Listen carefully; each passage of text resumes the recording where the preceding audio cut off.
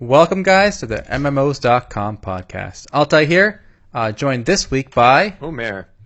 And we are on episode 111. All right, what do you think of that?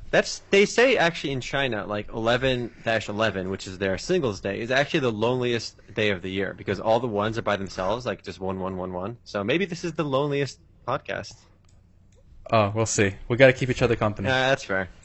But we're going to start with the weekly raid as usual. But before we jump to the current weekly raid, we had a pretty fun one last week, and it's worth recapping some of the discussions and what other people thought about our weekly raid. So if you want to read some of the fun, interesting comments about last week's weekly raid, which is, go ahead, read it. Yeah, so last week we asked, should governments restrict game time? Okay, and we mentioned a few examples, like in China and Tencent with Strike of Kings / Honor of Kings. And we just talked about a few other examples, right? And it really was like, I wanted to know what you guys thought. And some people got really offended. Some people wrote essays. This was a more lively weekly raid we've had. Like, this guy just, posted an essay here. Maybe we can hand this in for my high school project. Some guys got really mad. They called me, like, Stalinist and Maoist. They said any talk of restriction is, like, literally Hitler, So we have a few of those kind of people. I think the exaggerations. I think a lot of people. This is the question. I think got a lot of instinctive replies from people. I think when we all read, should governments restrict game time? We all instinctively say, of course not. It's stupid, right? I mean, personally, I don't think we should either. We talked about that last week. But I mean, there is clearly some merit to this kind of discussion because whether we like it or not, government is involved in regulating a lot of parts of our daily life. Whether it's what age you can start smoking, what age can we drink, what age can we gamble. So government does get involved, and it's really maybe not an issue for today because I do agree it's not a big issue right now. But maybe like in the future when people were like, when video games get so good that people don't want to do anything else. Imagine the time when video games are so god tier that you just want to veg out in your home all day, and maybe then it can become a problem for under 18s. Yeah. So yeah. And I feel like people kind of like don't realize maybe people don't realize how much government restriction they have in their life now. Like for example, you can't work like more than like X number of hours a week, like legally at least, right? By a legal employer. There's overtime rules and stuff. That's a restriction on freedom. You can't drive. If you're like an Uber driver, they won't let you drive past a certain number of hours a day because it's dangerous, because you get sleepy or whatever. So there's a lot of restrictions, guys, by the government. So like, just kind of thinking about the potential restrictions on games for kids, especially. I'm not for it, but I'm just, I was really surprised by the gut reaction that people had. Some people were even more interesting. They somehow equated this with global warming and like overpopulation, and there was a lot of weird discussions that came out of this. I think it's a very common deflection of like trying to minimize like the issue. I mean, I think we were both in agreement that we don't think it should happen, but you can't like write off a problem as like, oh, there's a bigger problem we can worry about, like global warming. It's like, wait a minute, we're not talking about global warming. We're talking about video games and government regulation. You can't bring up a bigger problem and say that forget about this. Let's worry about the other issue. Exactly. So that was his point. He's like, well, global warming is happening, so we shouldn't talk about this. I'm like, okay, whatever. That's weird.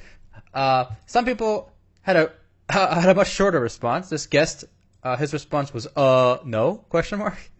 So that's a quality response right here. This guy was really offended. I want to read this one out loud, guys. He said, dudes, I'm not even reading this trash. You are just a bunch of retards. That's what your pieces of shit are. The solution doesn't come from taking away what we love to do. It comes from giving us the life we deserve with real cash economy systems. You fucking assholes, all of you. I don't know what that means. What does that even mean? Real cash economy, baby. That's what he wants, all right? Real cash economy. That's what the world needs, guys. This guy's just totally nuts. It doesn't even make sense, his reply. But anyway, I really enjoyed reading the comments. I don't agree with them all, but it was fun reading them. I actually did read the wall of text as well. That's always fun. So I do hope you guys contribute to the weekly raids. Maybe this one was just a really good one. But with that said, we got to move on to this week's weekly raid. Can't stick with last week's sauce. And this week, we want to know, would you play a mobile MMORPG? What brought this up for me was this week we got a whole bunch of mobile MMORPG news. I'm not talking about like mobile games like Candy Crush. I'm talking about real MMORPGs. Albion Online launched, and it's going to have a mobile version eventually. There is no current version.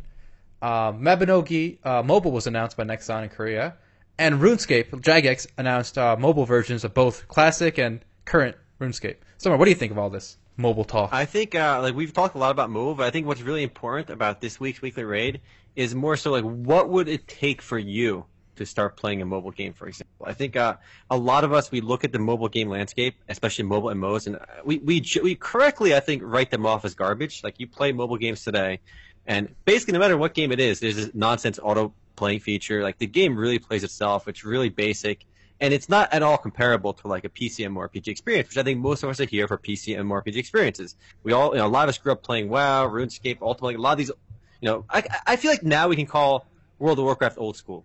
Is that fair? Like, I feel like if you play Vanilla WoW, it's old school now, right? We're at that hump. Yeah. It's retired. It's an old school realm. But I think for me, what would it take for me to play a mobile MMO? I don't think I've played any mobile MMORPG seriously yet. Like, I've tried a whole bunch. I've done first looks for some, and I do see the genre getting better. I've done a video for Lineage 2 Revolution. I think the English client should be out now. I did a video for the more recent NetEase game. I forgot what it's even called, like Twilight Spirits or something. No, that was a different game. But these games are getting better, right? But I still feel like we're at this weird juncture of, like, in between, like, an actual MMORPG and in between mobile nonsense. We're not quite at the tier yet where we can really look at, like, a mobile game. And I'm hoping Albion Online and Lineage Eternal are the two games that kind of push us toward more, like, genuine mobile MMORPG experience that feel like PC games, and not just made for mobile. I still want that full experience in the PC, and maybe while I'm on the go, I can still contribute to my PC experience on the phone. I don't want something specifically made for a phone, which is usually a more light or dumbed down version of a game. So I think both Lineage Eternal and Albion will get us a little bit closer. Yeah, and you mentioned something about being, like, just stuck on mobile or something. And the good thing about both Albion and RuneScape is they're not going to be like mobile spin-offs. They're going to be the full version you can just access with your phone. So you can still play on your PC at home, and then maybe if you just want to, like, check something on the go, like a lot of RuneScape, for example, is like just trading in the marketplace, right? Or talking or whatever. You can do all that on your phone. And I was reading some of the thoughts the developers had, and one of them was they were kind of surprised or just pleasantly shocked to how easy it is to transfer the movement in RuneScape to mobile, because it's point and click, right? So with a mobile phone, it's very easy to just click on the ground and walk there. It's harder to use, like, a joystick on a phone because they have that stupid ass, like, thing on the side of your screen for your thumb. I hate that. So I think cross-platform is going to be the way to go for, like, a full-fledged MMORPG on the phone. And actually, people are saying, like, they want to see, and, like, they don't necessarily just want to see a PC MMORPG on mobile. They want to see people make mobile games that kind of designed for mobile, and it plays well that way. And my problem with that is we've seen that a lot lately, and I think a lot of the stuff that's mobile exclusive have been kind of iffy. Again, Lineage 2 Revolution, it's making a lot of money, right? But for some reason, it has not appealed, I think, to the core MMORPG audience in the West. I think it's captured the Eastern market very well, but I think a lot of people that like MMORPGs in the West don't necessarily like mobile MMORPGs, which is why those games that are making a killing in Asia have yet to really translate the top tier ratings or revenue or player numbers on the app stores in America and Europe. You look at the top grossing games in America, you still have games like Clash Royale, Clash of Clans. There's a lot of, there's a handful of, like, Chinese browser games ported to mobile on there, but there's really no, big MMORPG on there just yet. Yep. And, I want to bring topic another. Click on this link I sent you real quick and download the IR presentation from May 2017, because NCSoft actually has NCSoft guys behind Blade and Soul and Lineage 2 Revolution have an interesting presentation, and they talk a little bit about the mobile market, and I want to reference that. Where did he link it? Oh, I see. Global NCSoft. Here we go. So I should bring a PDF. Just let me know when you get that open. But so basically, I'll talk a little bit. The May one. Yeah. The May one, yep. Right? Okay. So again, NCSoft is this giant company, and they're based in Korea, obviously. And they every month or so they make a little presentation of a few months talking about the video game market, where it's going, what they see and stuff. And I do find it pretty fascinating. They talk about where they make the most money as well. And there's a pretty interesting slide if you scroll down to. Let me know when you get open. It's open. All right. Scroll down to, let's say, page 13. Page 13. Here we go. And this actually, I thought this was a very cool slide because it looks at the top grossing games on mobile in 2012 versus 2016. And if you look at 2012 for mobile gaming, we really had these very casual games that really you would play for like 5 minutes and then, like, stop. Games like Hold up. What am I supposed to click? The NCSoft global download, May 2017. Yes, IR presentation May 2017. Okay, sales breakdown by region. That's page 13 for me. Okay, we're clearly looking at the wrong thing. Oh, hold up. Yeah, I got you. I was the slide numbers are different than the actual page numbers. Yes. I got you. You see it now? Be good. I do. Okay, so take a look at the 2012 list. Like these are games that I remember, like on mobile, everyone would play games like Temple Run, like these games that were very arcade style, right? That was the early age of mobile gaming, and now we're starting to get games, and it's looking at the top grossing games, I believe, in Korea. Games like Seven Knights, Lineage 2 Revolution, Mu Origin, Heroes of Credible Tales, right? Raven, Dragon. These are more like RPGs and / MMORPG things. Like Lineage 2 Revolution is an MMORPG. So we're starting to see the evolution from going from arcade-like games to more real games. Somebody coined those. But well, yeah. It's a lot like just like arcades and consoles, right? Like the first wave of games were like, you know, Pac-Man and shit. Mm-hmm. Then we got RPGs and so on. So yeah, it's I think mobile is following the same progression that, you know, arcade and console follow. But the kinds of games, I think, there's still like we're not really there yet. I think the next wave of mobile RPGs and MMORPGs that do really well are going to be more impressive mobile games. I think the mobile games we have today are really mobile MMORPGs even. They don't really feel too innovative or different or like really. We're not there yet. I think. Give it another like 3-4 years. I think we're going to get a lot of mobile MMORPGs that people like us, like old guys like us now, will look at and have fun with, actually. Because I think if you play Lineage 2 Revolution, you'd be like, what the hell am I playing? It's auto-playing itself. Even though the game is really popular, I think the quality of games are getting a lot better. And I think Lineage 2 Revolution is still a much better mobile game than some of the stuff we had like 2-3 years ago. So we're going to get to a point where I think even us and even our audience, which I think our audience is very much pro PC Master Race and more RPG gamers. I put up videos all the time. Not all the time, but for like mobile games on YouTube. And for the most part, the usual response is, F this mobile trash, right? But I think, I see it all, because I try not to cover too many mobile games on YouTube because, again, my audience doesn't really want it. But if a game is big, like Lineage 2 Revolution, I gotta cover it, right? This is such a giant game, and I'm staying away from most of the mobile junk. I just want to cover the big names.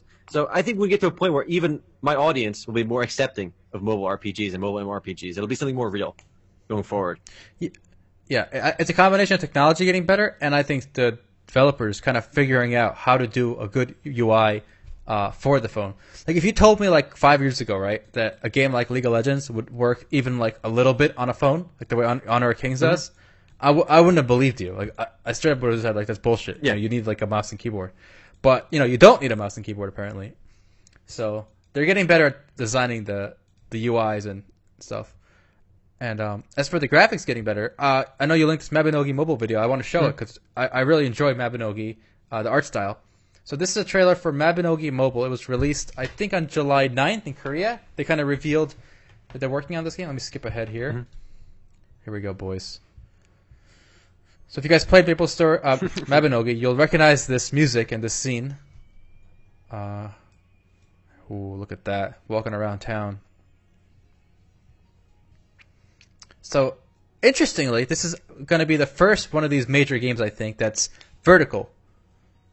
What do you think of that, Amar? Because a lot of these games, you hold, you know, landscape. horizontally. Landscape is the proper term. Oh my god, who cares?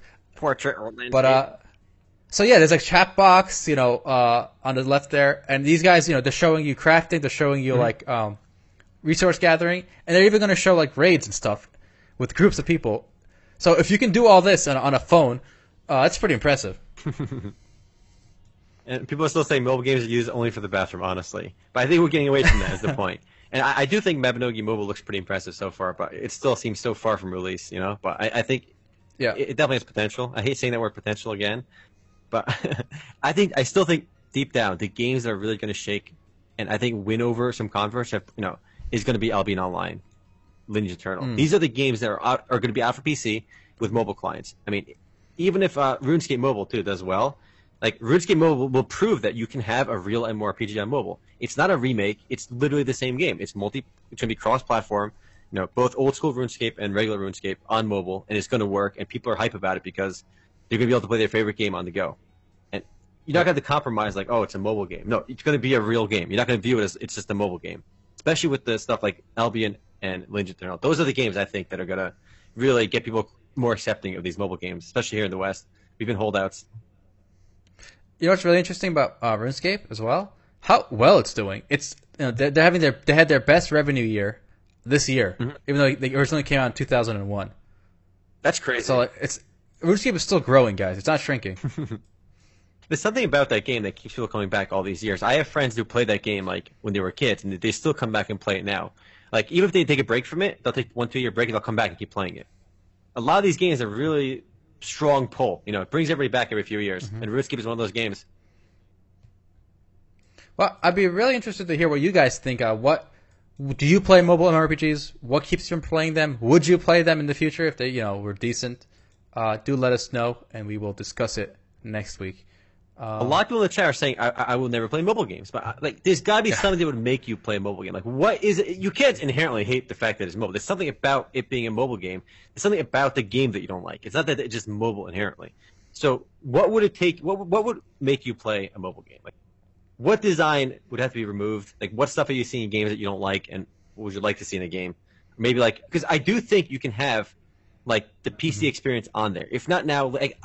I don't see why you can't even play Blade and Soul on mobile, especially if you're willing to like pay for a Bluetooth accessory, like some gamepad or something, right? Oh, like a gamepad. Yeah, with a gamepad, you instantly open the doors to like gaming like crazy. Because first, you have to mention that mobile devices are literally gaming devices.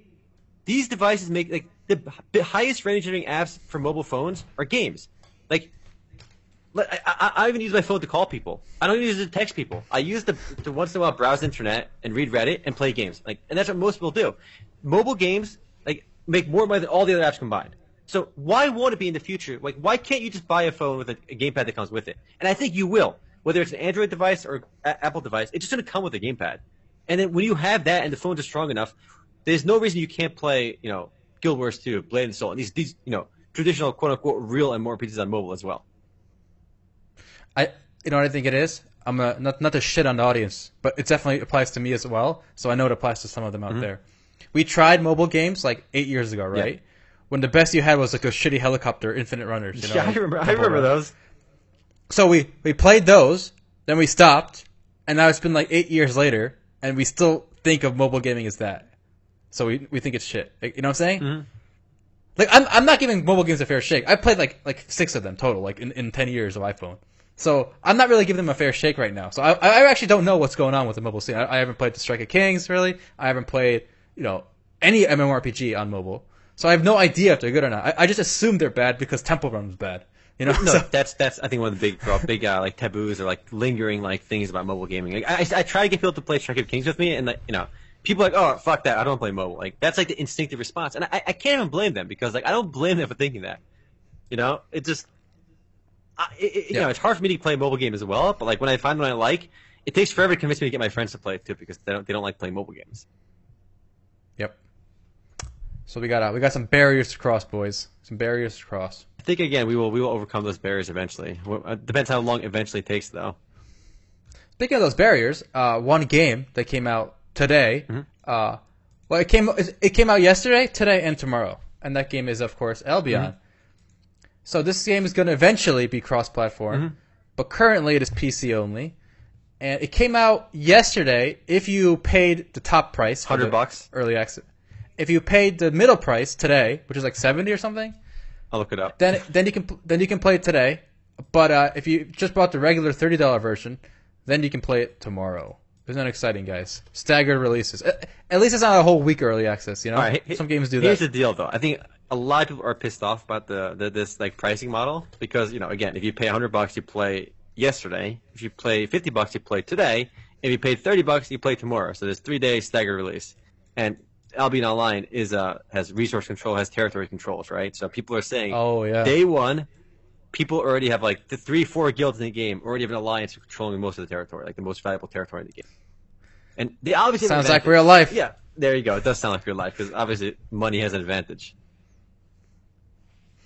But this is a game I think is going to, again, I said earlier, it's going to hopefully get people to accept mobile gaming. Not right away. The client is not out yet.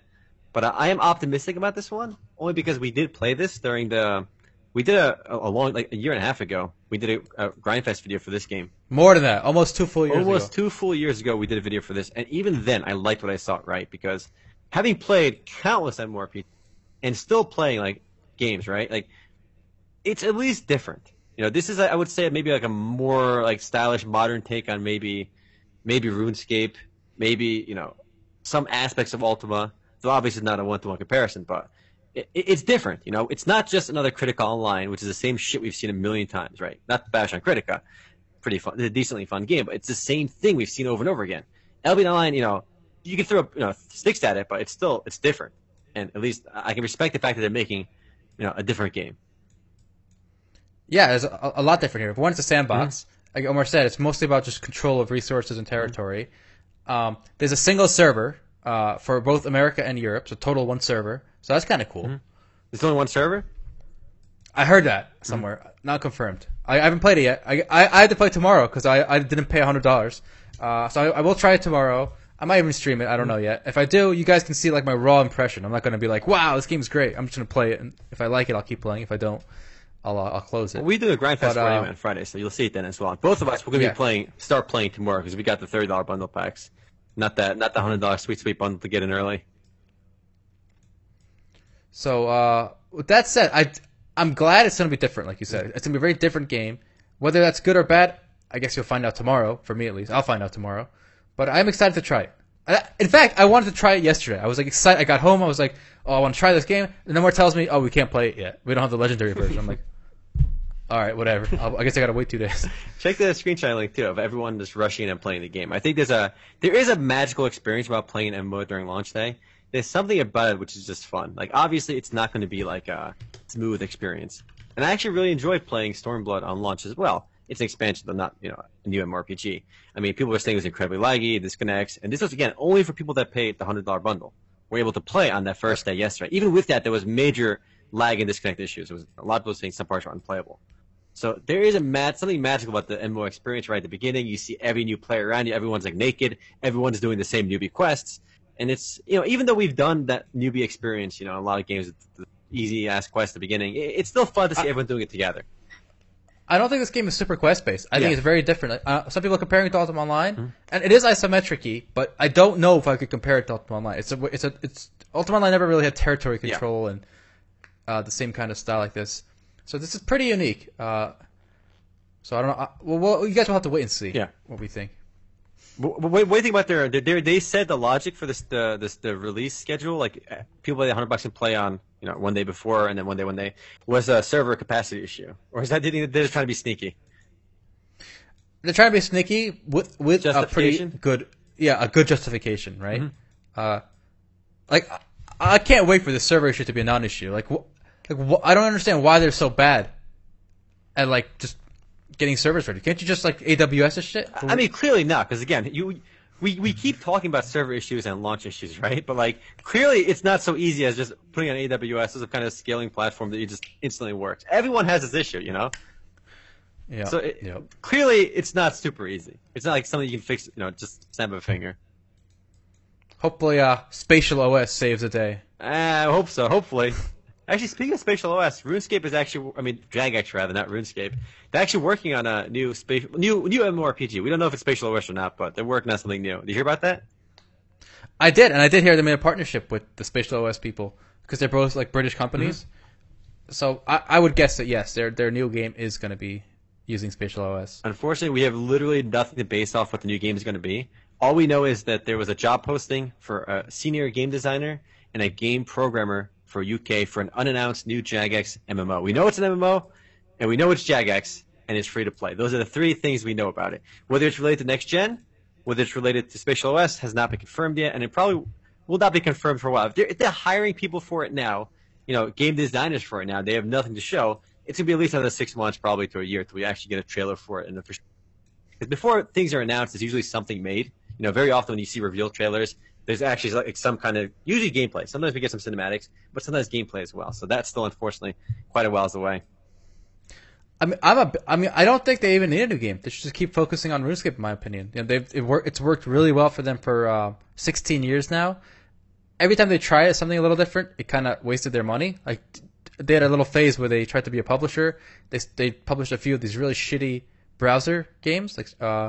So I don't know. I'm a big fan of the one studio, one game concept. Whether it's League of Legends with Riot, whether it's grinding gear games with Path of Exile, RuneScape with Jagex. I like that model. I mean, these things are services. You can update them and and so on for like decades. So that's the way I think it should be. You know what's pretty funny? You mentioned their failed projects, and actually, it's not. When I first wrote the article for this new project, right? I mentioned that Jagex has had. They tried to make a lot of games, and really nothing is really stuck the way RuneScape has. They made a game called Block and Load, which is still around, but it's it's not very big. They made a game called Fun Orb. They made 8 Realms, Carnage Racing, Chronicle of RuneScape Legends. Those have gone nowhere. These are all games developed by Jagex. They published War of Legends, Herotopia, Ace of Spades, and Stellar Dawn, and a bunch of other games, and these really have not gone anywhere. In fact, I bet you never even heard about this game. Take a look at this bad boy. It's called Carnage Racing. It looks like MMO Raw uploaded this, and just take a look at this gameplay video. Did you know that Jagex even made a racing game? I had no idea. It even looks like the new RuneScape, the graphics kind of. Yeah, it does. Have you played the new RuneScape? We should do that one day. We should. Grand Fest, yeah. The graphics look really good now in RuneScape. Mm-hmm. But like, it's so weird to see them keep trying all these new games, and honestly, if I was a RuneScape player, it's almost like you would be a little upset that they're focusing their efforts elsewhere, and deep down, whatever they do that's not RuneScape is probably going to suck and fail, the way it has literally for every other game they've ever made. It's like they're taking resources away from your game that you love and that you're funding basically for the development, and it's going to all this other crap that never gets anywhere. Reminds me of Sony Online Entertainment. They kept taking that sweet EverQuest money and then pouring it on all these other projects that just went nowhere. Yeah, there you go. And now they're gone. Wow, one guy said actually he played this game in the background. Interesting. I've never even heard about it. Carnage Racing. Came out in 2012. I think it was a Facebook game. Don't think it went anywhere though. All right, so we covered. All right, so those are the mobile games that we discussed. Mm-hmm. There was a whole bunch of actually releases recently. Like Omar, you played Black Squad a few days ago. Tell me about that. Yeah, I'll tell you a little about Black Squad. It's really weird. Like you would think like now, like in 2017, right? We went through a phase of games like the Combat Arms clones, right? We went through that phase where we saw literally dozens of games like Combat Arms, whether it's AVA, whether it's Black Shot, which is a different game than Black Squad. And there are just so many like free-to-play FPS games that are just Korean lobby-based shooters. There are just dozens and dozens of them. But then this game called Black Squad is by NeoWiz Games. They're the same guys behind Bless. So I imagine maybe they're trying to recoup some of that Bless money that they lost by making it another shooter. And honestly, I thought it was decent. Like it was no worse than really any other. It was really no worse than AVA, but I would say Combat Arms is better, only because it's got like a bajillion weapons and a shit ton of stuff to do. Whereas Black Squad only has like 13 weapons. Obviously, no, the number of weapons you have isn't the end, determine what's a better game or not. But you do want some variety in your game, and there's warfare. Yeah. I mean, Combat Arms has been out for so long, so they've been adding guns forever. Yeah. But yeah, I think the main thing you said is like there's just too many games like this, right? So like, is this one gonna find a place? What's crazy is like, I cannot believe that in 2017, NeoWiz Games like, okay, guys, gather around, boys, gather around. All the developers, get into the room. I got a genius idea. You know that game AVA and Combat Arms? Let's just make another Korean tactical shooter. Raise your hand. One developer raises their hand. Other one picks on him. Will we do anything different? Of course not. We do the same shit we always do. Great idea, boss. Let's make it happen. It's literally the same exact low-effort game that we've seen with the dozens of AVA and Combat Arms clones. Like, there's literally nothing different about it. The interface is even the same. Like, you go to the stupid shop. It's like, it's all the same thing. How is this still a thing? Right, thanks for the sub there, Toki Saki, Asian characters. Yeah, but here's the thing, here's the question. Does it look and play fluidly? A little bit. Like, it looks like AVA, and it may probably better graphics, obviously, newer. It's not as nearly as fluid as a game like Overwatch. There's something visceral about the combat. There's little details you can talk about the game, but in its core, it's the same shit we've had forever. And there's zero chance this is going to like do amazing. There's no way. It's the same thing we've had. If this game came out in like 2012, maybe it's like a prettier Combat Arms, but I don't understand what they're thinking when they made it. I don't understand. Like, why now? Why another one of these games? Not to say this. Look, I personally enjoy playing random shooting games. Right? Last night on Discord, I was like on Discord. I was like, guys, let's all play First Assault. I had an itching to play random shooting games, so I gathered like 7 people on Discord, and we were all ready to play First Assault. And this was like at like 11 p.m. right? And unfortunately, they were on maintenance until like 1 a.m. So we didn't actually get to play. But like, I enjoy playing random shooting games for like an hour or two at a time, and then maybe like 1 hour a week just for fun, right? A random, whether it's AVA. I'll even re-download Combat Arms and play, right? Because I enjoy these kinds of games, and I had fun with this Black Squad game, but it's nothing new, and I give it 0% chance of success. It's the same tactical, at least First Assault, right? This Ghost in the Shell shooter is a sci-fi theme. At least it's got sci-fi going for it. It's still the same lobby-based shooter theme, but the sci-fi theme makes it a little different. All right, so I want to describe that Korean generic clone game, and then I want to talk a little bit about a shooter I played recently, Argo. This came out late last month, and what made me finally try this is I was playing PlayerUnknown's Battlegrounds, and obviously that's based on an Arma 3 mod originally. And Argo is made by the guys who made Arma 3, Bohemia Interactive. And this game is supposed to be like a lighter version of Arma, where instead of like this big open island you can explore, it's just like, small 5v5 maps, rounds, etc. I tried it because they're trying to go for that realistic thing. So it's definitely different than all the Korean lobby-based shooters we're seeing. For example, you can't see how many bullets you have. You can't see how much health you have. So it's really interesting. Oh, of course, you can't even see like your teammates' names above their head, right? So when you see somebody, you don't know if they're a teammate or an enemy. You can tell by like their clothing, right? But otherwise, you don't know. So team killing in this game is so common. I've killed teammates by accident. So it's definitely interesting, and I think it mostly serves as a free trial for Arma 3. So I think that's why they made this. It's like Arma 3 Lite, so you can kind of get a feel for the combat and like the style, what they're going for with the realism, and then you can spend the $30 or whatever it is on Arma 3. It's worth mentioning. People do play Argo. I mean, there's 1,300 players on Steam right now, so it's definitely doing pretty decently, and you can always find the game. And it's the only like game I've seen besides Arma that does have this realistic feel to it, where you don't see your ammo, you don't see names over players' heads, you don't see your health even. So like, all these little details are missing, and there's no crosshair. It's trying to be realistic. Yeah. It's no crosshair either. Yeah. A few things I liked about it. By the way, I don't think the player base is doing that well. It started with 6,000 and really kind of dropped off pretty quick. So it's a hard game to get into, and also it has an old school server browser, right? Like you got to find a server. It's just giant list. You got to like put filters, because the first thing you see is like 1,000 0 out of 10 servers. Okay, as usual. So like, and it does have a quick find option, right, for the different modes. But guess what? They don't work. Like you click on them and like, it loads. I had the same problem. 20 seconds. Problem.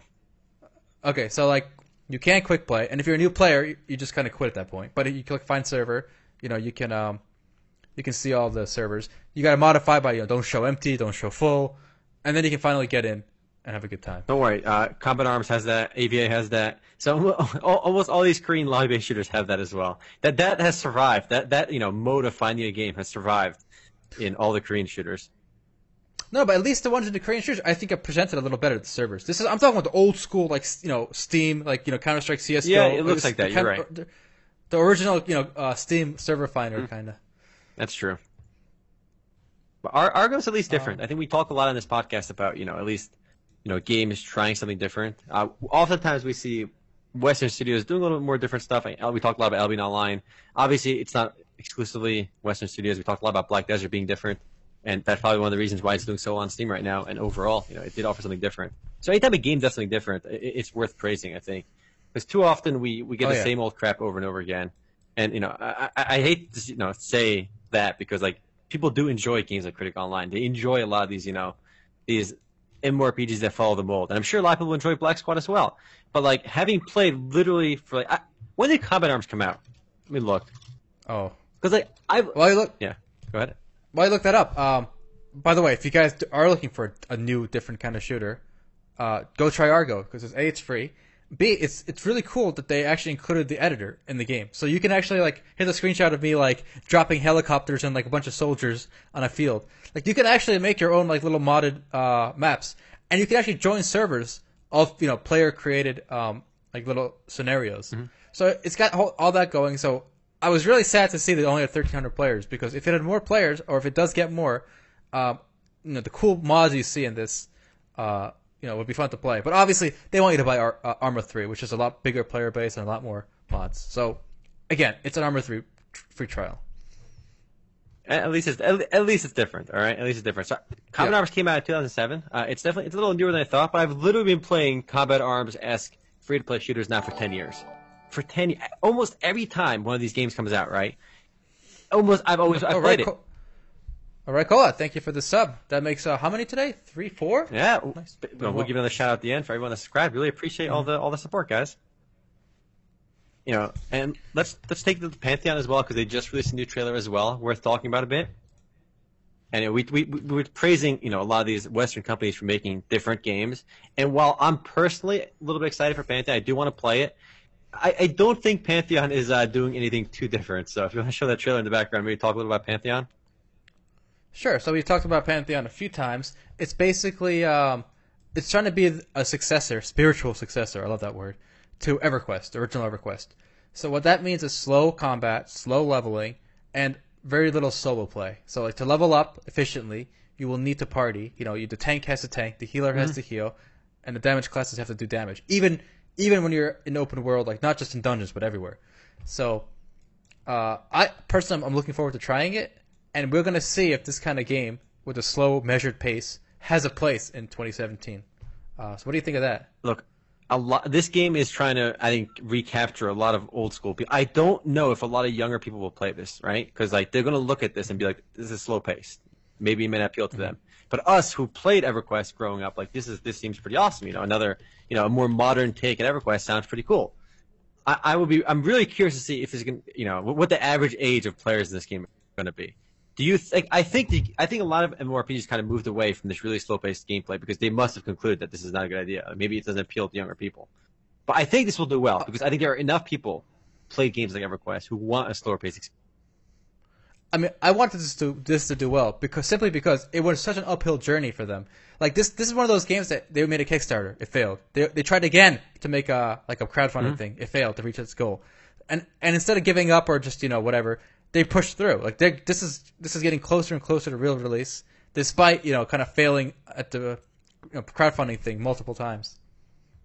And there's some actual gameplay videos. They've streamed themselves playing, the developers, right, in a bigger group, and there's something there, So I'm pretty confident this one will eventually come out. It's not in that weird ethereal phase of maybe never coming out. I'm pretty sure this one will come out. And I'm excited for it for everyone playing EverQuest. But again, I don't think this is going to be the next WoW. I don't think it's going to be the next, I don't think the game really does anything too innovative. It's really just trying to re-harken back to the good old days.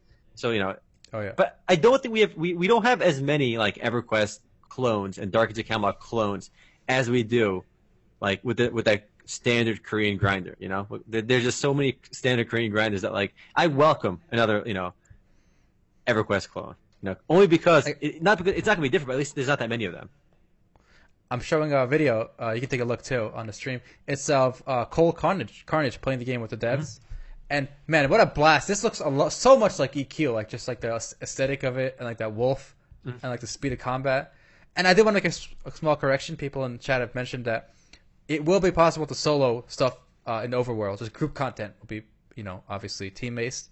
So they are throwing a small bone to the casuals these days. To the filthy casuals. And somebody just mentioned actually that most gamers are 37 years old. That's the average gamer. It's a statistic thrown around all the time. I don't really like that statistic though, because I feel like it's a little misleading. Because I guess the average gamer is statistically 37 years old, but that's only because we have some 50-year-old gamer, 60-year-old gamer, and then we have no. Doesn't it also include mobile gaming? That's probably why. Our mobile gamers. Everybody's on. No, they're older. Everyone's aunt plays Candy Crush or something, Which is average gamer as of 2016 is 35 years old, and I don't know if that counts mobile gaming. I think it does because I think a lot of older people play Candy Crush, yeah. Candy Crush, yeah. But even before mobile gaming was a thing, back in 5-7 years ago, right? Even where mobile games weren't that big, I remember the average age being very high. I feel like that's not a good number. I think if we can find median age because. You always had some of the older gamers, and one 45-year-old, right, brings up the average so much compared to two 16-year-olds, Because you don't play. I don't know. I honestly I just think it's a mobile throwing that whole stat off, but I could be wrong. We'll have to look it up for next weekly raid maybe. Yeah, maybe. How old do you think the average gamer is? Because this average age is definitely a little misleading. I mean, here's my bullshit anecdotal evidence, right? Literally nobody I play games with. Literally nobody who regularly chats on MLs.com Discord is older than me, except one other person. Not counting you. Whoa, And I'm am 27. I not a person? And I'm 27. Okay, so I am like the oldest person minus one other guy on the Discord. So based on all my bullshit anecdotal evidence, all right. And I'm telling you, it's just mobile phone. It's Farmville, man. It's like Candy Crush and Farmville. That's what's bringing the average up. so yeah, but even before mobile games, this stat was always thrown around, and I always feel it was bullshit. What? When is before mobile games? 2016? No. No, like 7 years ago, let's say. Okay, so they had these shitty mobile games 7 years ago. When did Candy Crush come out? I'm looking. All right, let's go, boys. Let's go. All right, Candy go Crush look came that up. out in 2012. All right. So we're good. It pretty wasn't old. even out in 2010. So in 2010, the average gamer was still very old. All right. Omar, you're forgetting Farmville. That's whose true. grandparents, uncles and aunts did not send them Farmville invites every day on Facebook? That's a good okay? point. There was this dark era on Facebook where you go on Facebook and you see like 10 invites from your older relatives, like your uncles, your aunts, like, inviting you to play Farmville, inviting you to play these bullshit games. So Yep, there you go. interesting. A few people are saying we got some older people on here too. One guy said he's 45. Interesting. Penguin Power. Awesome. Feel free to join the MLs.com Discord, guys. Bring the average age up, So I'm 27. I don't want to be the oldest or the second oldest person on here. So you guys are all welcome to join. Interesting. Maybe we should poll our audience. How old is our audience on Twitch? I'm seeing a lot of interesting responses here. Yeah, that'd be interesting. Hmm. Oh man, this trailer is so funny. Like they're fighting these snakes, and it's taking like such a long time. It reminds me of my Quenos Fields days, just killing those snakes. I actually we should with ages are coming out right now. 22, 18, 29, 31. We have 42. Interesting. Straw poll time, boys. But Do you guys think Twitch skewers younger or older than YouTube? I think older, if I had to guess. Twitch is older. Okay. That's my guess because we have a lot of younger guys watching like PewDiePie, I guess, on YouTube. I don't know. Oh yeah. I think PewDiePie's audience is pretty young. I think a lot of kids, like, when I say kids, I mean like 5-year-olds, right? Mhm. Whenever like their parents want them to shut up, they give them like the phone, Yeah. and the kids go to YouTube and they just like type in games and push enter, right, and just watch bullshit. So I think that drags down the YouTube average. True. Actually, we should. I mean, first of all, I am excited for Pantheon. I think you are as well, right? Is there any release date in mind, or is this like still kind of out there somewhere? It's out there somewhere, as far as I know. But one more quick thing about Pantheon, guys, and for me, it's so important in MMORPGs. The pace of a game like this, like of EverQuest, it gives you time to talk to the people you're playing with. If you're like running a queue dungeon or whatever in WoW, you're just racing through, right? Yeah. Or even like in Diablo 3 or whatever. If you're just clearing a level stage or whatever with a group of people, you're all going too fast, you're looting too fast, you don't care, and when it's done, you leave. But in Pantheon, like I'm watching these guys fight this one encounter, right, against these snakes, and this gives you time, like while you're auto attacking and doing your rotation, it gives you time to talk, to see what's going on. Okay, yeah, interesting conversations. You invite them to your Discord. You go to their Discord, vent, whatever, and you talk. You get to know each other, whatever. Like there's some social interaction going on. You don't get that when the game is too fast. I think some of my most interesting immersive experiences in MMORPGs have been exactly that. And I'm sure you remember this as well. We used to in EverQuest, we'd be in Highkeep, we'd be camping Warrior Room or Raider Room. These are rooms in the dungeon, right? And in these rooms, monsters would spawn, but the rate of spawn was pretty low. Once you clear the room, there's like 4. Like Warrior Room had I think 3 goblins in it, right? And you kill 3 goblins, you have to wait like 10 minutes for the respawn. Like one of the goblins to respawn. So every 10 minutes you kill 1 goblin. And there was a genuine downtime. In that downtime, you would actually get to know people around you. You would get to know who was who on the server, right? And you had this, I'm not saying you had to be friends with them, but you knew who they were because you spent time with exactly. them. And you don't have that today at all. I'm playing FF14, and every time I do a dungeon, right, because you have to do certain dungeons for story quests, you have to do dungeons for leveling roulettes, so you have to do a lot of dungeons in FF14. But at no point do you ever get to know who anybody is, because if it's not for me, not one person ever talks. You do the whole dungeon without a single word being dropped. The only time someone will ever talk is if you're queuing up for some of the story mode dungeon, story mode raids, maybe not raids, like boss fights. They could have some mechanics and somebody would explain what the mechanic is. But most of the story game dungeons and quests where you're doing the story with other people, nobody says a single word, and it's really sad because I'm I try to get the conversation going sometimes, but oftentimes I don't say anything either because there's really no need to, and there's no time to talk either. You just literally rushing through the whole thing. Exactly. And there's an even bigger problem with games like Final Fantasy 14 and WoW and stuff today. The fact they're not talking is very obvious. There's no point to because one, you just queue with people, right? You'll probably never see again because it's multi-server, right? The queue. Yeah, you'll never see them again. So you'll never see them again.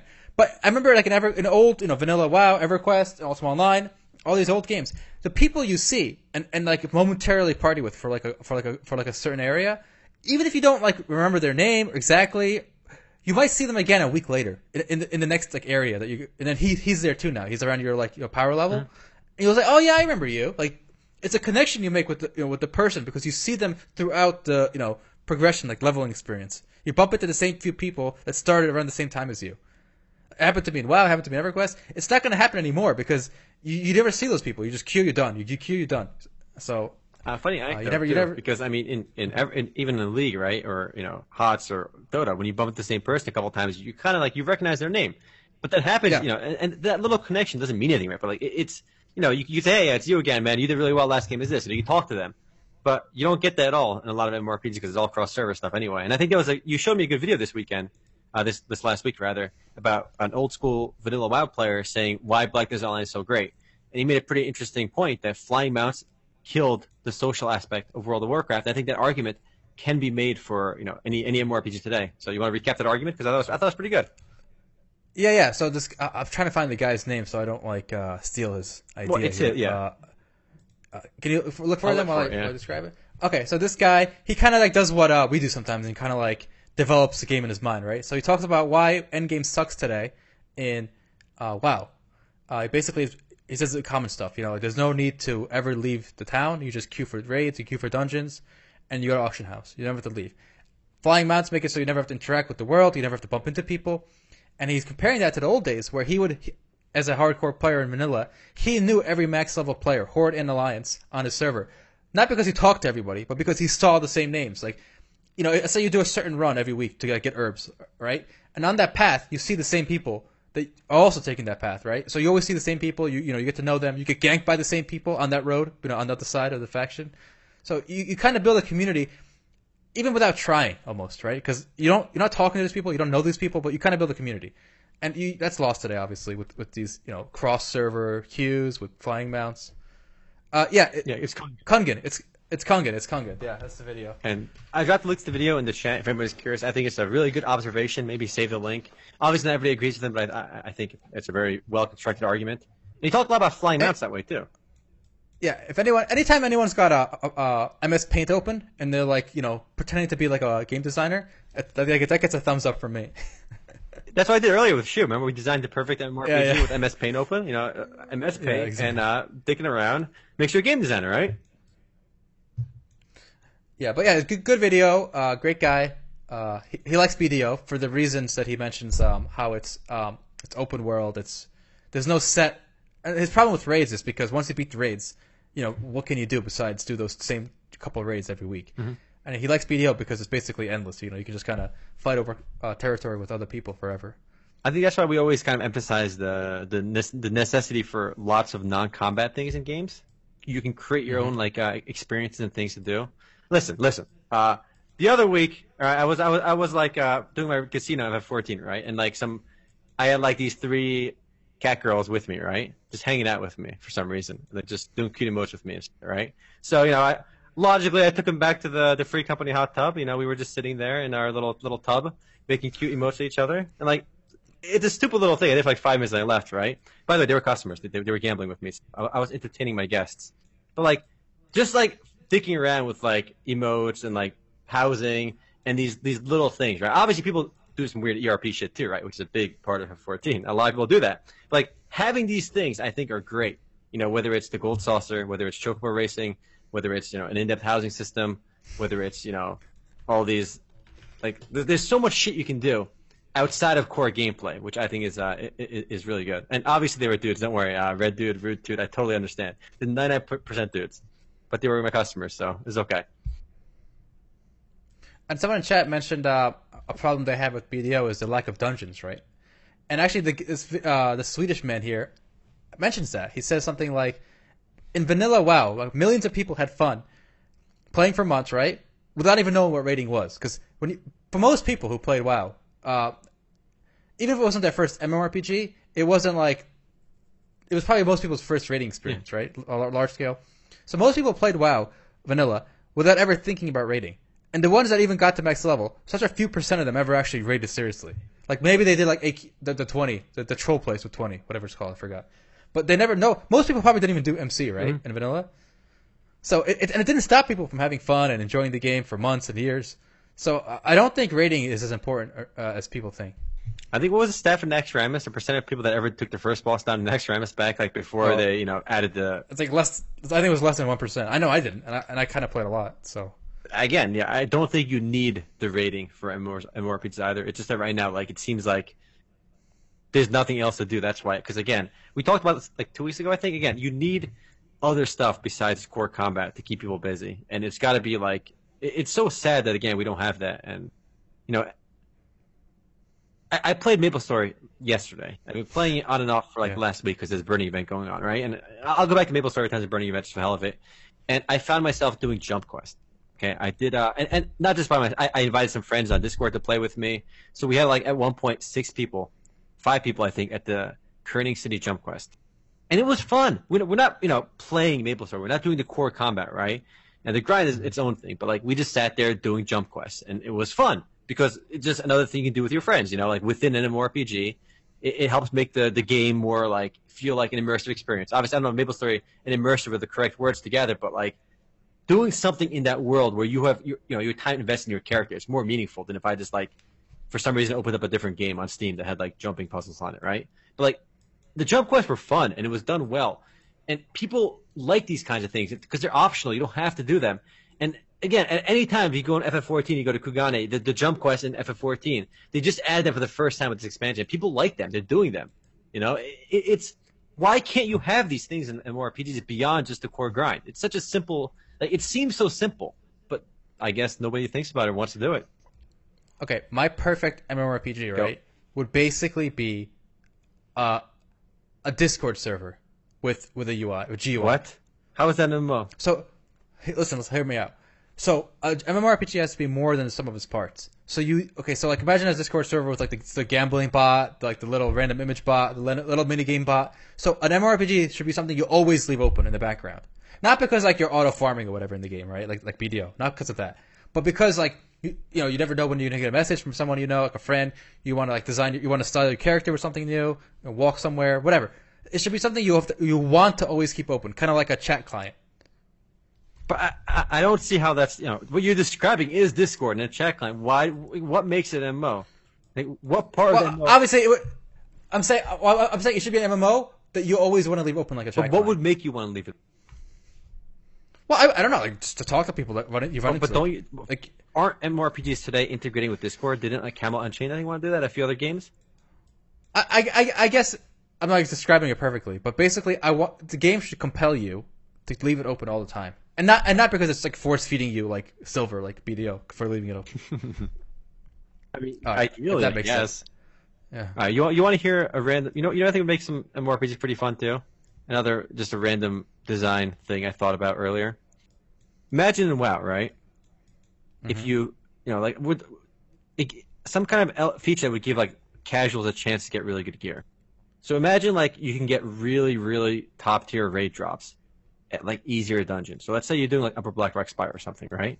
And when you kill the boss of Upper Blackrock Spire, he's got a 0.1% chance to drop like a top tier best in slot item.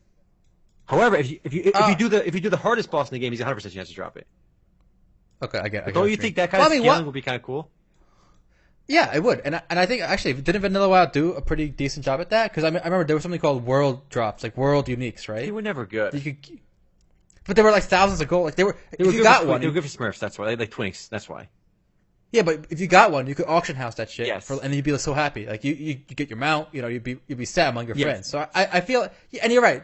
Some of them weren't useful, right? Yeah. Like you weren't good. So, but I think that was like it's kind of a halfway to what you want, right? Yeah, and I agree that'd be a fun system where any mob can drop a potentially amazing item, but a really small chance. Yes, and I think a lot of games have you like you don't even want to bother checking the loot in MMORPG. Like, let's be real. When you guys launch Albion for the first time, you're not going to be looking at the loot on 90% of the monsters you kill for the first 10 hours. Like, it's not even worth your effort to even look at the loot. You know, when you launch a game for the first time, it's always garbage loot. We're also trained to see garbage loot everywhere. They're like, if there's a small chance to get something actually gasp really good, I think we'd all be more interested in, you know, killing enemies. Again, there is a certain mechanic in games, a certain, like, where I want to get stronger. And you want to get stronger so you can kill things faster, right? And if that has a chance of you getting this rare drop and killing enemies faster, like, it's going to make you want to get stronger. Like, games have to have like something in it to make you want to get stronger. And I think not enough games have that. Be careful what you ask for with the loot, because then you might get a BDO situation where everything has a small chance to drop those black stones, which you need, yes, that's true. Are really valuable. And then you kill so fast that the only way to stay up with the loot is to spend $40 on 4 loot pets that loot for you. So be careful what you wish for. No, that's true. That's you know, that's taking it to the other extreme where you're killing, like, BDO gets like the MapleStory style. You kill everything on the screen like really quickly. Like, you, not the screen, but you pull like a whole bunch of enemies, you kill them all, and it becomes very difficult to loot. But I think like a traditional WoW-esque or WoW clone style MMORPG would really benefit from that system. And I think you mentioned it with the world drops in World of Warcraft. Like, that was, it's kind of what I was saying, but without being exactly that. But like, when you kill an enemy, there's a chance of dropping these world drops. But remember, there's level 40 weapon in WoW, an epic weapon, a purple weapon that would drop. That was really good for Twinks, and it would be worth like hundreds of golds at the time, which is a lot of money in the game. It was cool that you could actually drop that. So I would actually look forward to checking loot on enemies. But I feel like there's no point of checking on loot in most games, and it's unfortunate. And someone actually in chat brought up a good point. I was actually going to say too. Another very similar system to what you're saying is in Ragnarok Online. Yes. The cards. Yeah. So some games have done something like stuff like this. But here's the thing: you got to be careful that you explain to new players what these items are worth when they get them. Because oftentimes a new player won't know the value of this card, right? Mm-hmm. Or the dice in Fly for Fun, or even Blackstones in BDO. Like, if you're like level 10 and you got if you're playing during one of those Blackstone events and you're getting all these you might not know what they are, just like not loot them or destroy them. Mm-hmm. Well, I think the card example is really good. I think the cards in Ragnarok Online was really good. I mean, there was such a low chance that, like, when you got one, like, it doesn't be like the impossible to get MVP cards either, right? When you got a card, you knew it was worth. It was cool to get one. Like, you would use it on your character. I remember, like, I still have memories of you having this the plus 200 HP card. And you would give it to me when I made a new character, because like plus 200 HP. Yeah. And it was the Sabri card of those little like caterpillars. I think it was that guy. But it would give you plus 200 HP on a weapon, right? And you had it on like a low level weapon, and it was an amazing item to have on a low level character, because that starting HP was OP. And that still sticks with me. It's like a plus 10 dagger that like a level 1 can use with like a plus 200 health card, so that you can go through the beginning levels where you have no class really, really easily. But that was, again, I think that's one of the little things in Ragnarok I think that made that game pretty successful too. I mean, obviously there's a lot of things that go into it, but I feel like a lot of MMORPGs just don't have like the little systems in them to make them like fun in the long term. And I don't think I have all the answers either. I'm sure all the stuff we bullshit about would probably not work. It sounds great on paper that when you actually implement all of these, it might not work as intended, and it might not be as fun as we intend. But I would at least like to see them tried more, because it's sad to see these carbon copy games. I already know the problem with your system. It's going to encourage bots up the wazoo, right? If anything can drop these unique items with a set small chance, you're just going to have like the max level players botting in the low level, like high spawn areas. But then you can't just assume everyone's going to bot. If a high level player is botting low level stuff, he risks getting his account banned for a very small chance to get a rare drop. And I think I do think botting is botting is what blows my mind. I don't understand how this problem can't be fixed. I would love to talk to somebody that works at like Blizzard on anti-cheat, somebody that works at Square Enix anti-cheat, any of these companies, right? Especially bigger games. I understand how it's a problem in smaller games, but they don't have the resources to tackle this. But on bigger games, you can and spamming. You can literally have one guy or two guys that are hired offshore in India or Indonesia or Pakistan that are working for relatively low wages, that just sit there right-click banning every single person that spams cold spamming websites, or obviously botting manually. This is not a great expense. These games are making millions of dollars. Some of them, MapleStory makes over $200 million a year. Some of these games, Blizzard, World of Warcraft makes over $800 million a year. They can spend like, they can have a staff of like 3 guys on every server at below American minimum wage overseas, literally manually banning these people. I don't understand how it's a problem. It makes no sense. I'll explain to you how it works. Conspiracy music. Cue the conspiracy music. Everyone put on the tinfoil hats again. Okay, remember last week we talked about how that guy who worked for Wargaming, he wrote that article about like monetization in games. Yes. And he said something like in the old days during subscription times, like EverQuest, Ultima Online, 50% of the revenue generated from the game actually went to people outside the game studio. So people who made bots, the gold sellers, right? RMT, they got 50% of the revenue. So I think, and I could be wrong, but I think a lot of these big companies, okay, are working with the spammers, working with the botters. I think that Chinese game we played, Conquer Online. And Conquer, yeah. Well, Conquer is just more honest. It's like if we catch you botting, you got to pay us. That might be it. I think a lot of games probably do that. And just to recap, actually, we did Conquer Online for Friday Grindfest, and the game has a feature where if you're caught exploiting or cheating or using any like unintended tools, you get sent to jail in the game, right? And that's a form of banning. There's no way out of jail in the game, right? You just sit in this one map and you're stuck in jail unless you pay money. So essentially, they ban you, and if you pay 2,000 CPS, which is the premium currency, you get out of jail. The second time the price goes up, it's 3,000 CPS. These are the current rates. And the third time, they say lifetime imprisonment. There's no way out, right? So they're actually monetizing player bans and player cheating. And you're saying that's more honest, which I guess if they are working cahoots, I would agree. It is more honest, at least that way. There's only 2 possibilities, right? Either like the studios like Jagex and whatever, like Blizzard or whatever, they're either retarded, like dumb, like literally like dumb people, right? Or they're making money off the spammers and bots. Those are the 2 options. You got to pick one. All right, I picked one. I picked one of my own. You guys got to pick for yourselves. And there is a case sometimes where these things cannot be manually done. However, because I know somebody might bring this up. Like I know, for example, Google, giant search engine company, right? And we do a lot of search engine optimization and stuff with Google. People always say like in the webmaster world, like this website is obviously cheating, right? In Google, everybody wants to rank very high for certain keywords, right? When you search MMORPG on Google, obviously I want you guys to find MMOs.com, right, on the search rankings. And there's a very complex algorithm that goes to figuring out who ranks number 1, who ranks number 2, and so forth, right?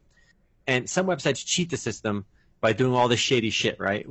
And people always say, Google, why can't you ban these websites, right? They're obviously cheating. And sometimes you can tell if they're obviously cheating the system, gaming the system, breaking Google's rules, right? But Google has to literally deal with billions and billions of websites. Google they never want to manually ban a website, right? They do on very rare occasions, but they don't want to. They want their algorithm to catch these websites, right? They want to automate the entire system. And with a company that is dealing with billions and billions of websites, I understand the need. You can't hire people to manually ban websites. There's literally tens of millions of websites that require manual banning. But that's not the case with MMOs. And it's a case where the game, people are paying to play the game often, whether it's monthly or through microtransactions, and there is, a strong incentive to create a clean environment for people, which is why the same argument I don't think applies for gaming. And I think I'm with you. I think they must be either incompetent or working with them. And I can't believe, these giant companies that make hundreds of millions of dollars are incompetent. So I think the tinfoil hat might be worth putting on because somebody must be working with them. It's also a mix of both. Here's the thing: a lot of the guys who are big botters in these games are also the best customers, right? If you have this passion for the game that you're multi-boxing 12 accounts, odds are you're also probably spending a ton of money in the cash shop, right? So I think there's a lot of overlap between top spender and like the guy who's botting and exploiting and RMTing, especially RMTing. Like I could imagine there's a lot of like 40-year-old people subscribed to like EverQuest who've been subscribed for like the past 20 years who do RMT on the side. Yeah. And the company knows they're RMTing, right? They see the transactions, but they don't want to ban this 40-year-old because he's been a customer for 20 years. If they ban him, he's not going to make a new account. He's 40, whatever. So I think they just kind of looked the other way. But I think I'm saying ban the spammers and the botters on the other end, not the customers that buy it, And then maybe they'll keep buying more accounts too then. I think a lot of the bigger studios now, like people are saying Jagex is pretty good with banning the spammers. And in WoW, I remember I got too much mail spam. Not so much spam in the general chat, but they would literally send you a mail in the game. Like somehow they could never stop that, but they did stop the general chat spam. Yeah. Actually, funny thing about the banning system in Conquer Online again, I think that's actually pretty funny because when you get banned, when you get caught for cheating, you get sent to jail in the game, right? And the jail in that game is actually a map. You can actually, like, let's say your account is banned, right? You can actually log into your account and walk around in jail. You're in a special jail map with I think all the other cheaters, right? And Yep. other people can come visit you in jail. Like they'll be on the other side of the fence. Is that awesome? Yep, You yep. can just see all Yeah, you the can shame them. You can shame them if you want, but like Shame. you can pay to get out, of course. Again, the first 2 times, the third time you're supposedly there forever. But like it's kind of a neat system that aspect where you can see the people that got banned. I don't like the fact that you can pay to get out. That part is kind of stupid. And they have the audacity to say we take cheating seriously. Okay, bro, if you took cheating seriously, you would not allow people to buy their way out of cheating. I do like the system though, only because like it's kind of meta. Like they keep it in the game, like there's a jail, for the criminals. So I like that. I think it's only for like using illegal programs. If you impersonate GMs, you're perma banned 100%. So they are keeping it, again in the system. Nice. Yeah. So again, if companies want to actually fix the spamming problem, just you know what? If you can't figure it out, you give me the money. I'll hire some guy in India to do it for you. All right? Boom, done. I'm sure if somebody starts a consulting company and already has infrastructure in place, like has a staff in India or whatever, right? And you have a nice slideshow presentation, like 10 slides, explaining what your service offers. We will moderate your chat, moderate your servers. We have a staff, full-time staff. Multi-box, multi-screens for everyone. I bet you could pitch that to a lot of these publishers. No, you'll make money. I think you're right. Yeah. No, I think you'll definitely make money. I'll do it if you pay me too. Nice. We can talk a little about Citadel. Have you heard about that one? I haven't. Let me know. Let me drop you that. What's going on with Citadel? That dank link. It's coming on Steam on early access on July 26th. You can show off that gameplay video over there.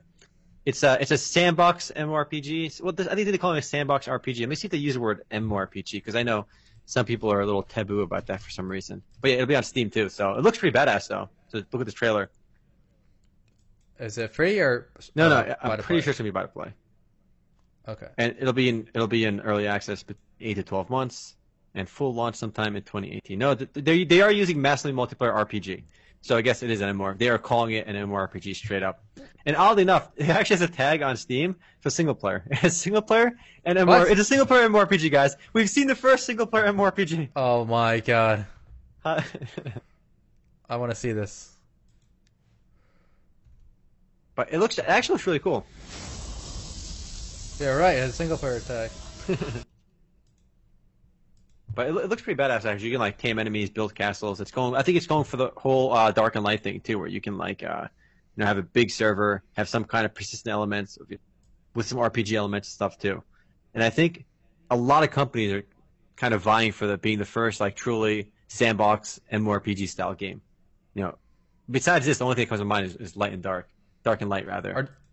Are these guys playing Quidditch? What's going on in this trailer? I'm not sure. They're like flying around on brooms. Oh, boom! Maybe they can. But they did spellcasting and stuff, so it's in a fantasy setting. Harry Potter, the grown-up years. Right? That's what this is. But yeah, I think this could potentially do well. I mean, I actually haven't heard about this game at all until we got the announcement recently that's going to be Steam on early access.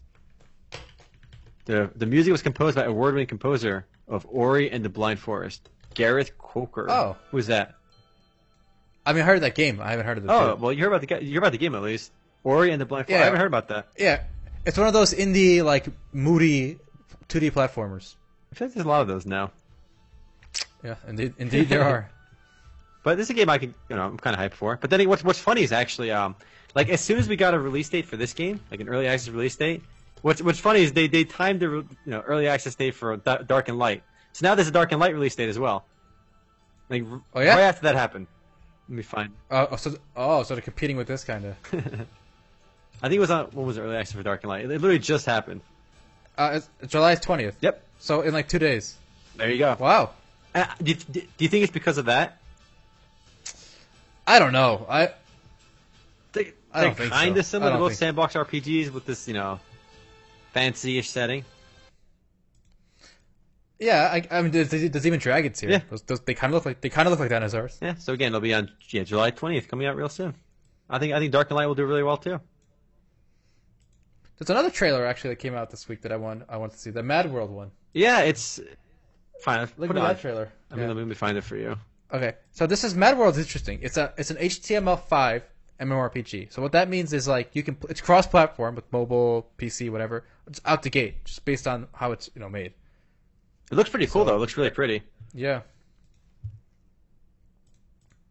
What at the beginning is 4,000 years of slavery. What does that mean? Dun dun dun. The Forest of Wild.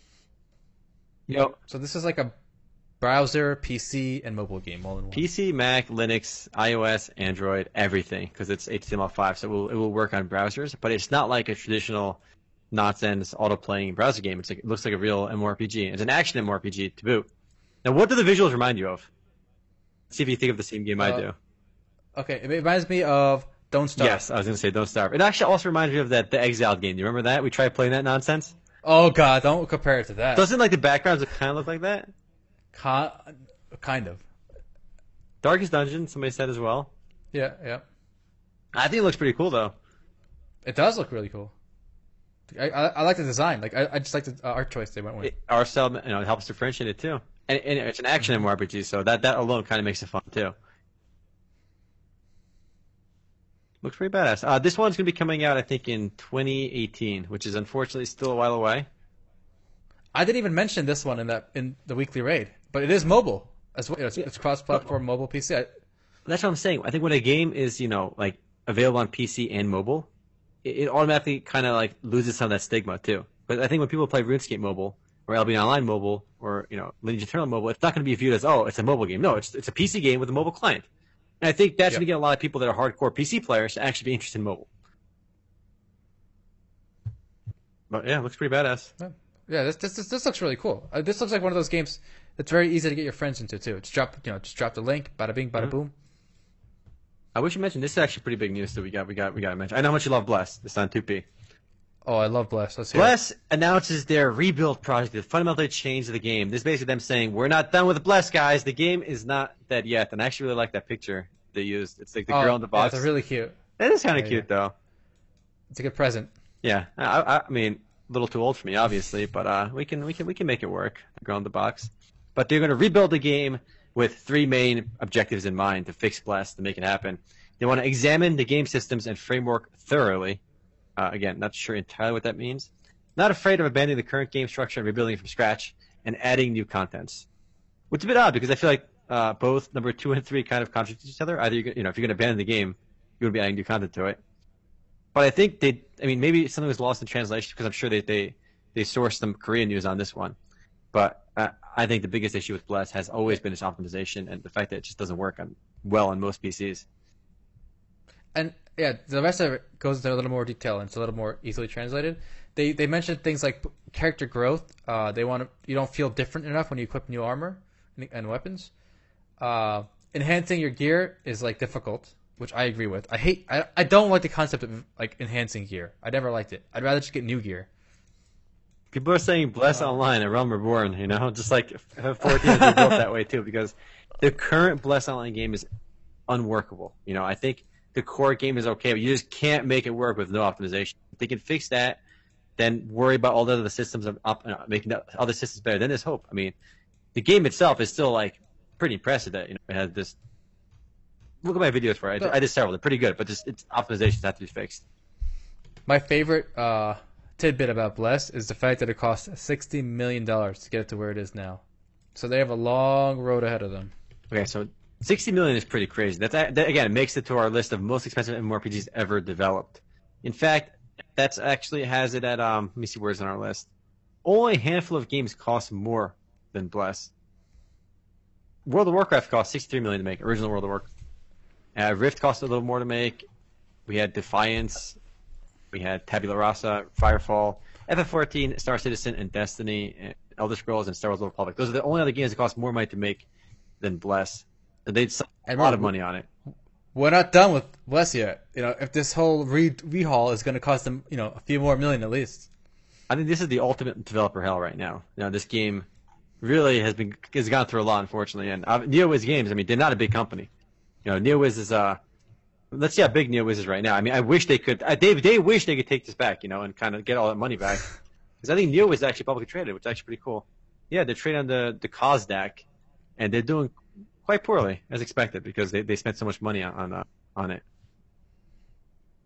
And what's funny though, Bless always had hype. Like all our videos for Bless. I mean, we played Bless at least 3 times, right, for Grand Fest Friday. Mm-hmm. You know, these videos got a lot of views on our channel, and people were interested in this game, and at least I had fun playing the game. The optimization aside, I didn't have a problem with their current structure, whether it's the combat, you know, like the classes or whatever, or equipping armor, like that. I didn't think that stuff was particularly bad. Yeah. It wasn't great, but it wasn't like game breaking. The only game breaking thing, like you said, was the fact that it would go to like 10 FPS and you got to restart your computer. Yeah, and GTA 1080 not good enough for it. Top tier i7s don't run well on it, and you have to have your game run well on weaker PCs because let's be real. I think some of the most successful games in the world always run on weaker PCs. It's I think one of the reasons League of Legends is so like universally played as well is because it works so well on older PCs. Even World of Warcraft has always run really well on older PCs. Optimization is probably the most important thing. Like you have to make sure your game works. I don't care how great the game is. If it doesn't work on half people's PCs, it's gonna suck. Oh yeah. So Neo is actually worth 100. As of today, it's worth $122.8 million. Still a lot of money, but the company's value has gone down significantly over the years. But it's still sitting at $122 million. Hope maybe they can salvage Bless with this rebuild project. Again, there's no timetable for when any of this stuff is really going to happen. They said they're going to work on some new PvP content for end of August 2017. They're still updating the Korean version of the game, but unless we're talking fundamental rebuild, I don't think any kind of patchwork is going to fix it. No, probably not. And like we said many times, it's not doing particularly well overseas either. The Russian version shut down. The European and American versions from Aria were canceled, and there's only a single server left in Korea, and with a beta currently going in Japan. So there's 2 versions out, Japan and Korea. The Korean version, the home market, has a single server going on. So it's not doing so well. Hey, maybe again. Hopefully they can fix it. I mean, I hope so because it'd be sad to see them waste $60 million. Potentially a great game, but we'll have to wait and see for that one. Yep. It's brighter news. Another game came out this week. This week's been pretty heavy with game releases. Yeah, I mean, people, a lot of games do come out. I feel like we summer. get Summer. We're in summer. We get caught up sometimes in like game closures and shutdowns. But like for every game that shuts down, even now, when people are saying the MMO market in the West is still kind of like in a slump, has been in decline. We've heard that a lot. Even with games shutting down, for every game that shuts down, we get so many more launches that people don't appreciate. There's just so many of these games still happen. So go ahead and pick it up with good old Gigantic. Gigantic, yes. So apparently it's coming out. This is another one of those games that we played, like, it seems like over a year ago now, right? But it officially launching on Steam on the 20th, which is in a very short number of days, 2 days. Same time as the early access for Dark and Light. And this is like a MOBA, action-y, hybrid kind of game. And it's got a lot of interesting features. It's got the combat's, fast-paced, especially for MOBAs. But I feel like it has too many game mechanics going on at the same time. Kind of like that Breakaway, right? Mm-hmm. Well, it's not really... Here's the thing.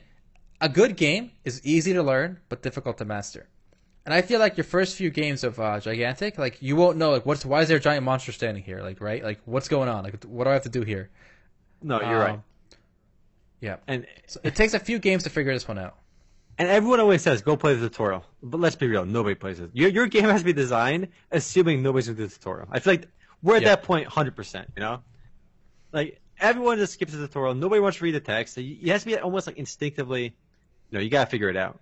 Which brings me to a funny anecdote of a story. My buddy Witchy on Discord wanted to, was on MapleStory and was trying to do a quest, right?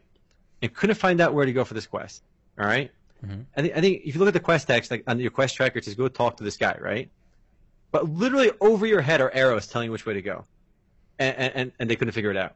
Because they were next to the NPC, but there was 2 NPCs with the same exact name. Because depending on which map you're in, But that NPC in the map that Witchy went to just was not the NPC you were talking to. But if you follow the arrows in your head, it takes you a different NPC and you got to talk to that one. But my point is, people don't. You have to make something so easy that it can't be fucked up. Even with literally arrows over your head, people don't read the text. They don't want. They can't be bothered to figure it out. And I can't blame them because honestly, I'm the same way. I don't read the tutorial. Sometimes what's so obvious takes me like 10 minutes to do because I refuse to actually want to read the text. But with Gigantic, it's tough because it's good in that it's not a traditional MOBA because we've seen so many League clones and Dota clones fail. But it is, you have to at least play like 10 games where you begin to like really start appreciating the game. And I do recommend you do play those 10 games though because at least it is different. But you got to put in the time. It's free. It's free to play too. It's free, right? All right, there you go.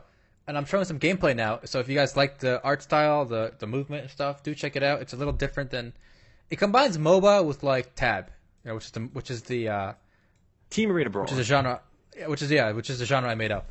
So there we Do you go. think Tab is going to catch on? Do you think like in the future developers will call their games Tabs? They should. It's a nice name, right, guys? Tab. I'm gonna Arena go Brawl. Team Arena Brawl. Is anybody else using this term yet? If not, again, we should. MMOs.com is going to coin this term. Oh, Bloodline Champions to be revived as Team Arena Brawler back in 2016. So maybe they already beat you to it. Hold up. But did they call it Tab? Did they acronym? I don't think they used the acronym Tab. All right. Team Anal Beds. You know what's funny? We have a section at MMOs.com called MMO terms. We literally define very popular MMO terms. Anybody search in Google for MMORPG terms, MMO glossary, we rank number 1. So I'm gonna actually add on the MMO terms list right now Tab for Team Arena Brawler. All right, we're gonna make it official. Right. By putting it on on the official MMOs.com list of dictionary terms for MMO terms. It's gonna be a thing now. All right, it's real now. Man, so many of these terms are so archaic now. Like corpse I run. know. When was the last time you had to do a corpse run? Never. That's like an EverQuest thing. Acronym for Team. DirtNat. DKP. I remember those. All right, Tab is officially a thing now. We've done it, boys. We put it on MMO terms. Too close Someone to asked, dabbing. why is cleric an MMO term? Why not, dude? Pocky, why not? There you go. We're trying to capture everything. All right. If we missed any popular terms, let us know. That's fine. We have Dayoc for Dark Age of Camelot, but like we don't have abbreviations for like modern games. It's okay. Mule. You know what bothers me a lot? What triggers me? Very like a side anecdote. When people use the word gank incorrectly. Yep. I hate when somebody's like, oh, I just got ganked by that guy. I'm like, wait, you got killed by who killed you? Like, oh, there's one guy. I'm like, wait, you can't be ganked by one person. Like, gank comes from to gang up on somebody. You can't be ganked by one person, and you can't gank somebody as one person. Gank requires a group, and I hear it all the time. Like, am I wrong? Like, isn't this what gank means? I think in the old days that's what gank meant, but in WoW, so many people use that term as for one guy jumping you. So I don't get what it means either. But I do think gank should be multiple. I think it means ambush. On our own dictionary, we put it as to be referring to one player being overwhelmed and killed by a large group. Can be either by a group of other players doing player kill or a group of NPC monsters. But yeah, I mean, maybe everyone uses the term however they like, but for me, it's got to be multiple people. Otherwise, that's like the one thing I'm going to correct. Like, I'll go out of my way to say you're wrong. No, it's got to be multiple people. That's the one thing that gets me. Hold on. Here we go. Ready? In a game, if you're fighting a mob, that's your level, right? So it's taking a little bit of time, and it's like doing a quarter of your damage or more. Yeah. And they jump you while you're fighting the mob. Is that ganking? Because now it's the mob and them attacking you. Yeah, you're getting double teamed that time, so I guess it could count. Yeah. So I think if you're fighting monsters and they fight you and they jump you, that could be ganking, only because the AI is inadvertently helping them. But if you're just walking down the street by yourself and they kill you, that's not ganking. Interesting. People are saying I've used it as a term or heard it used as a surprise attack or a sneak attack. But I understand that people use it that way, but didn't it come from the word gank or gang up on? Like, is it a combination of gang and it's from gang up on? Like, there's a root word there. There's a reason it's called gank. Why they call it? Why is it a K? Gank. Where they mean gang up on? But why K? Why does it leave it a gang? We gotta call up the MMO historian. All right, we gotta get the official root. We need Hot for Words on this. Hot for Words. All right, shout out to anyone who knows who Hot for Words is. This is old YouTube now. All right, anybody in the Twitch chat? All right, know Hot for Words. I think we're moving into post-game territory, guys. All right, with that said, if you're watching on YouTube, check us live on Twitch. You can learn more about Hot for Words and other weird stuff. But thanks for watching, and that's all for this week. That's it for YouTube. Later, guys. Yep.